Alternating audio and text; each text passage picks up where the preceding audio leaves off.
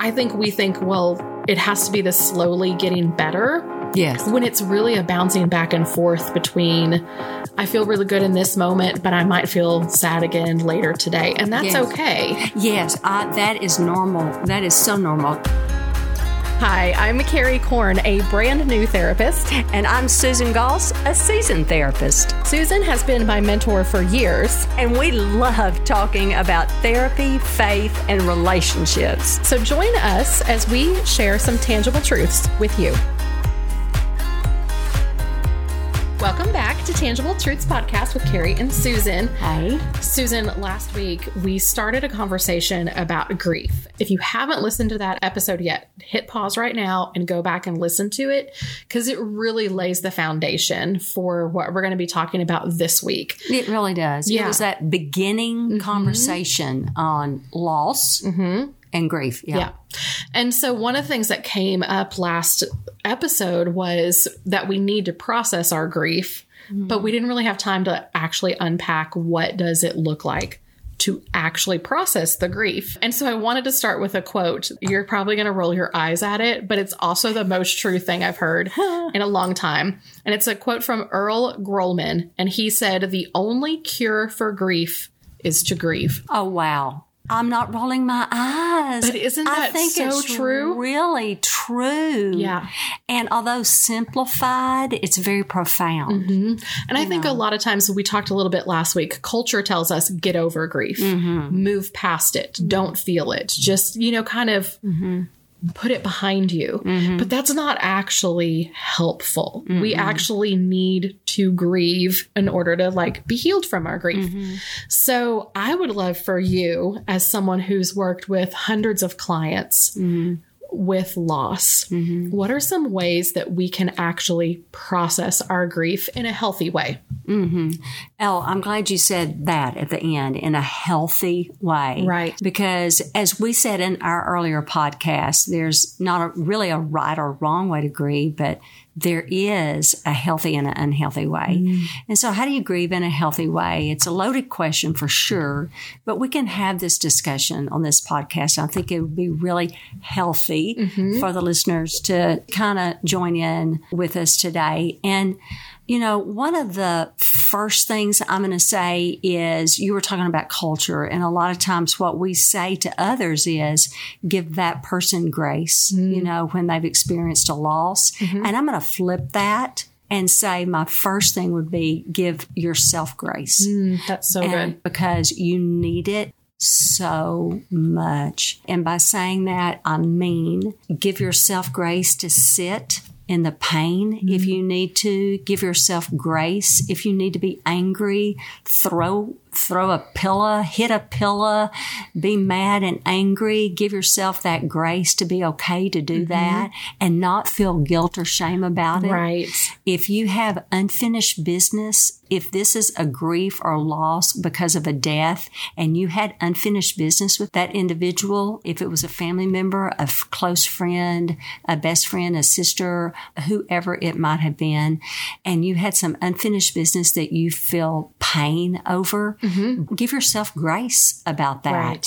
And I had mentioned to you that I had written a letter over a family member. It was my father. And I had written a letter, and it was so powerful, Carrie, to me. Now, it was a process. I wrote, and then I tore it up. And then I rewrote, tore that one up. Then I rewrote, tore that one up.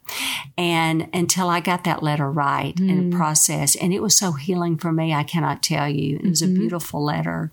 It was exactly what I wish that I could have shared when he was here. Yeah. And I've done that with so many clients, I can't even tell you. Right. Yeah. And some had some regrets, and some had so many things that they wanted to tell. That was, I wish there was one more thing I wanted to tell you, and they were able to share that and then release that letter. And it was a beautiful, beautiful thing. And I also think sometimes with those letters, something that I've done personally and also with my clients is if there's a safe person in your life to read that letter to that person. Absolutely. Or, even go to the cemetery and go to that person's grave and read that letter to them. Yes. Because it's more for us than for that person. It is. If the person's living, don't necessarily reach out to them and read that letter to them, because again, this is our grief process to heal from our loss. But there's something powerful in sharing that letter, you know, even if it's with your spouse or your best friend, to be able to say, hey, can I share this with you? Yes, that's exactly right. I think that is powerful. And what Carrie's talking about here, when you're saying go and read to the person, you may have to write a grief letter to somebody that is still here. Yes. But you're writing, it is a loss of relationship. We have those that, if they've suffered from divorce or they have suffered from loss of job, and it's a issue of forgiving a boss or a coworker or etc., whoever it may be, it's a loss of a relationship. That I'm is even thinking about like adopted children. Like if you're as an adult and you were adopted and you still have this, why was I given up? Absolutely. Writing that letter to those biological parents can be really therapeutic. It can be very therapeutic, very healing. And giving yourself grace to sit in that and be completely open and vulnerable. I'm going to go back to, again, I'm very fickle with favorite scripture, but I'm going to go back to Psalm 139 that says, I already know what's on your tongue, so tell me anyway. So that implies, tell me, be very vulnerable. Tell me what's on your heart. Even if it's angry or ugly, we can bring those things to God. Bring it. Yeah. Bring it on. Because I already know. And so do that. Be totally transparent with God. And in that piece, when you're saying how to grieve in a healthy way, that also means if someone offers you help, to be able to receive that when before you might have said, I've got that. Yeah. You know, no, I'm fine. No, I don't need a meal. Right. No, I can drive my kids to the store. All those things that you had done before. Yeah. And it's hard for you to let people help you. This is a time for you to be completely vulnerable and let people help you. Yeah. Because they generally want to. Maybe they don't have a clue what to say to you. Right. But what they can do is help drive your kids to school. What they can do is fix you a meal. Right. What they can do.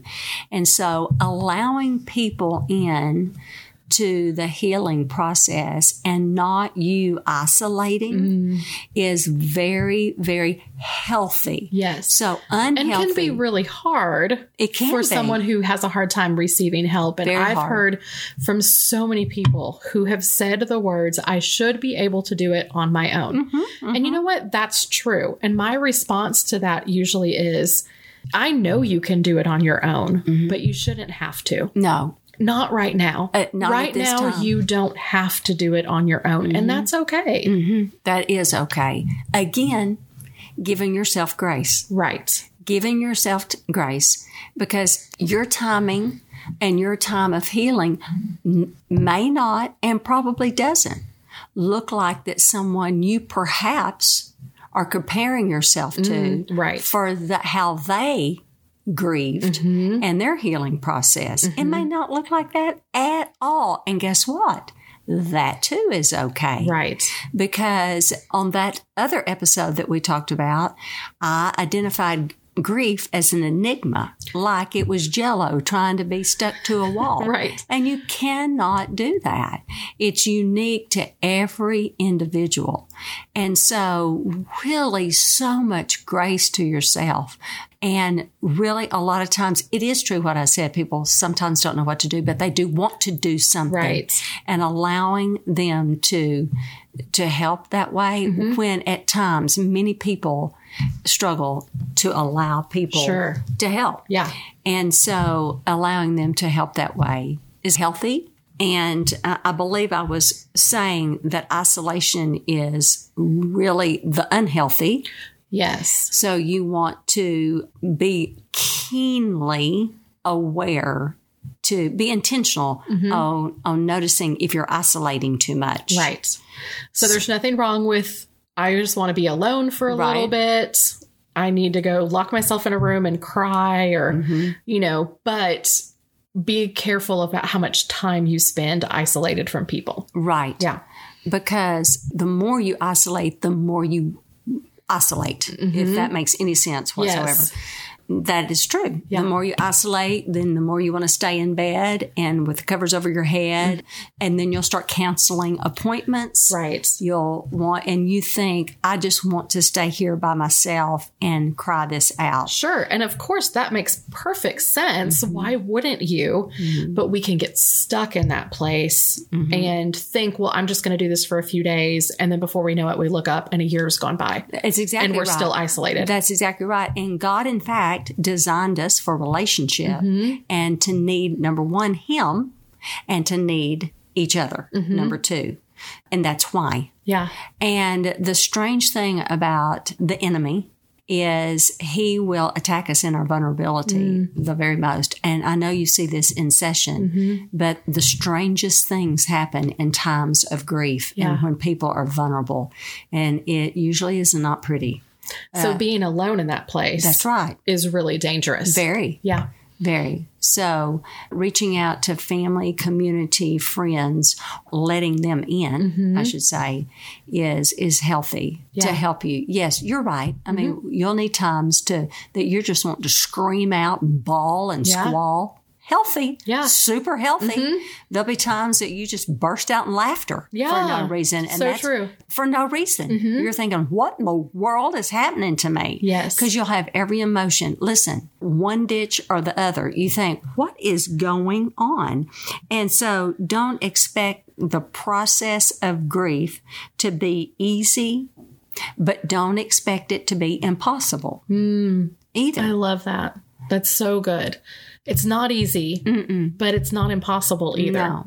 Well, you talked about like the ditches and bouncing back and forth. And one of the things that you and I had a conversation about recently is there's a therapeutic concept called the dual process model of grief. And so if you can kind of imagine two columns, and one of the columns is loss and the other column is restoration. And we bounce back and forth between those two columns constantly on this process of healing from grief. So that may look like, you wake up in the morning and you're like, oh, wow, I'm actually feeling good today. I've got some energy. I got a good night's sleep. I feel like I can go engage in the world. And then something happens, you have a memory and it bounces you right back into that loss and that grief again. And so you sit there for a little bit and you let yourself feel what you're feeling and everything.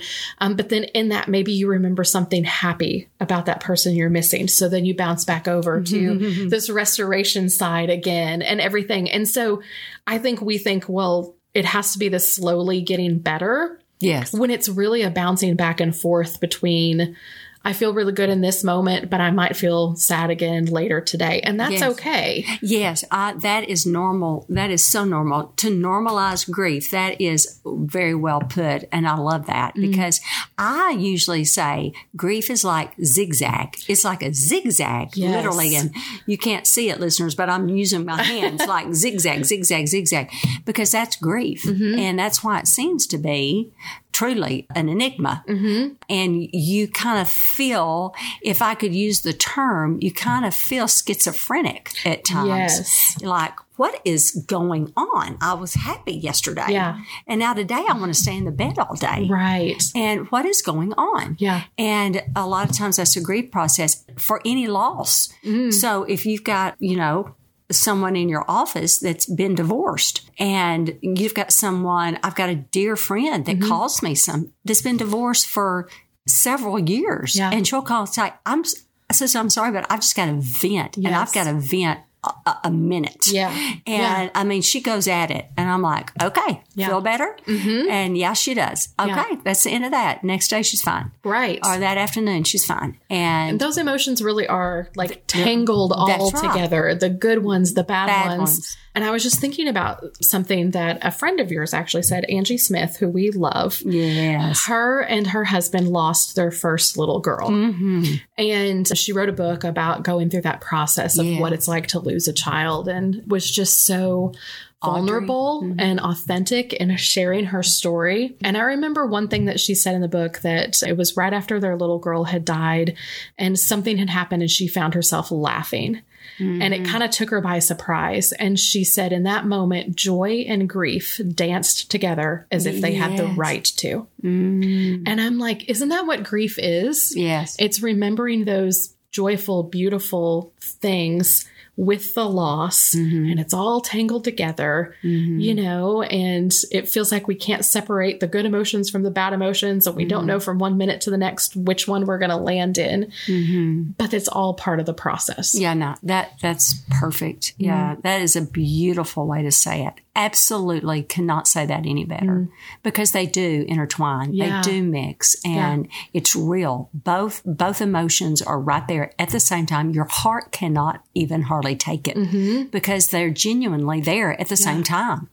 Joy and sorrow. That's very well said. So we're talking about ways that we can process grief in a healthy way. And one of the things that I want to ask you about, because this is something that I think people feel really unsure of, especially if like someone I love is going through a loss. Yes. I never know, like, is it okay to talk about the person that died, you know, especially in a death kind of situation. So talk a little bit about why it's important to talk about that person, remember, share stories. You've said often that that's part of the grief process, and that's actually a really healthy thing to do. Yeah, it's very, very healthy. And I think you're asking what if I'm a friend of that person, or if I'm close to that person, or as a therapist, what I definitely do is if a client comes in that has just lost a loved one, that's all I ask. Just tell me about your husband, tell me about your sister, tell me about your mother, your father, whoever. I just want to hear all about them. Yeah. And so I just let that person just tell me all about the one that they lost, and they just share story after story. The same is true that you would do to your person, your friend, your whoever that you go and visit at their house if they want to talk. And so that's what I think is key, because if you enter someone's home at a time of grief, you would just want to say, I am here for you. Do you want me to just sit by you and say nothing? Okay, that's the first line you say. Yeah. I love you, and I will say, you know, I'm going to say something or I'm going to say nothing, but I'm just here for you. So I'm just going to sit down, or I'll clean the kitchen while food comes in. I'll go get something. I'll order a pizza. I'll do whatever, but I just want you to know, I'm here. And then you want to talk about, and then say the person's name. Yeah. And tell me all about, but you open it up like that. Oddly enough, and this is maybe not going to come across the way the hearer is going to receive it. And I'm going to pray right now, Lord, help it to come across the way it should. But oddly enough, when you walk in the door to somebody that's just lost someone, they're going to be kind about it, but they really don't want to hear scripture quoted to them. Right. Or anything like that. They are, and they love Jesus. They know that, but they really want at that moment, what they're wanting is either a hug or just your presence. Yes. More than anything, because that's true empathy. Because empathy says this. Empathy says, I feel what you feel. It's not saying anything. I feel what you feel. Yeah. And you've not just lost what they've lost, but you're just sitting in their presence. Right. So I want to feel that emotion with you. So tell me about that person so I can know that person, or say nothing and just sit. Yeah. I remember my mother years ago just said, Susan, that's the ministry of presence. Now, I've heard that term before, and I've heard it, and so I don't know where she learned it, but she said that to me years and years and years ago, the ministry of presence. And I'm not saying not to say scripture or to pray or whatever, but that initial word out of your mouth. Yes. Because you are Jesus to them. If you come to their home and you're sitting with them, you're representing Jesus to them. Believe me. And so you are scripture to them. You are representing Jesus to them. And you're praying that, I know, before you go. Lord, speak through me. I pray I represent you well. And you're doing that. But just the ministry of your presence is so powerful. And just being honest and saying, I don't know what to say. I just want to be here for you. Right. And I'm so glad, that you wanted me here or, whatever. It's such a good reminder because I think we're so desperate in that moment to say or do the right thing. And we need to be reminded on a regular basis that a lot of times we don't need to say anything. The less we say is actually probably better. And to just tangibly be there, to offer that hug, to say the words, I love you, I'm here, are probably more impactful than anything else, especially in those early in the early days. Because, scripture's life to me. Right. I mean, I love it more than anything. Yeah. But just walking in with yourself is more powerful than anything. That makes sense. It does. Yeah. So I think this is really helpful because basically what it's shown me is there's a lot of ways that we can enter into this grief process that are going to bring health and healing to us. But it doesn't look the same for everybody, and that's okay. It can look different for me than it does for you or for someone else. But I think this gives us a really good start of some things that we can maybe look at. Especially, we talked last week about maybe that loss of identity or loss of expectations, those kinds of things, to kind of unpack some of that and be like, okay, do I need to write a letter? Do I need to tap into the emotions that were there? Do I need to talk to God about this? Do I need to let all that emotion come out? Those are some really good ways that we can do that. So I feel like this is some tangible ways that we can actually work the process. Very true. Yeah, I think we've hit on at least we've covered a broad stroke. Is that fair to say? It is. And we talked last week, there's lots of books on grief and there's lots of models of grief. And the reality is that it's going to look different for each and every person. Totally. And that's okay. It is okay. Yes. And give yourself grace. Give yourself grace. So our tangible takeaway today, I'm going to circle back to where we started this week's whole podcast on, and that's that quote from Earl Grolman, that the only cure for grief is to grieve. Perfect. So if you're carrying some unresolved grief, it's not going to go away on its own. The only way that you're going to be able to move forward is to actually grieve it. So hopefully this gives you some ideas of how you can get started in that process. Totally. And give yourself grace. Yes. Can't say it enough. All right. And process. And give yourself grace. That's it. Thanks for listening to the Tangible Truth Podcast, part of the KLRC Podcast Network.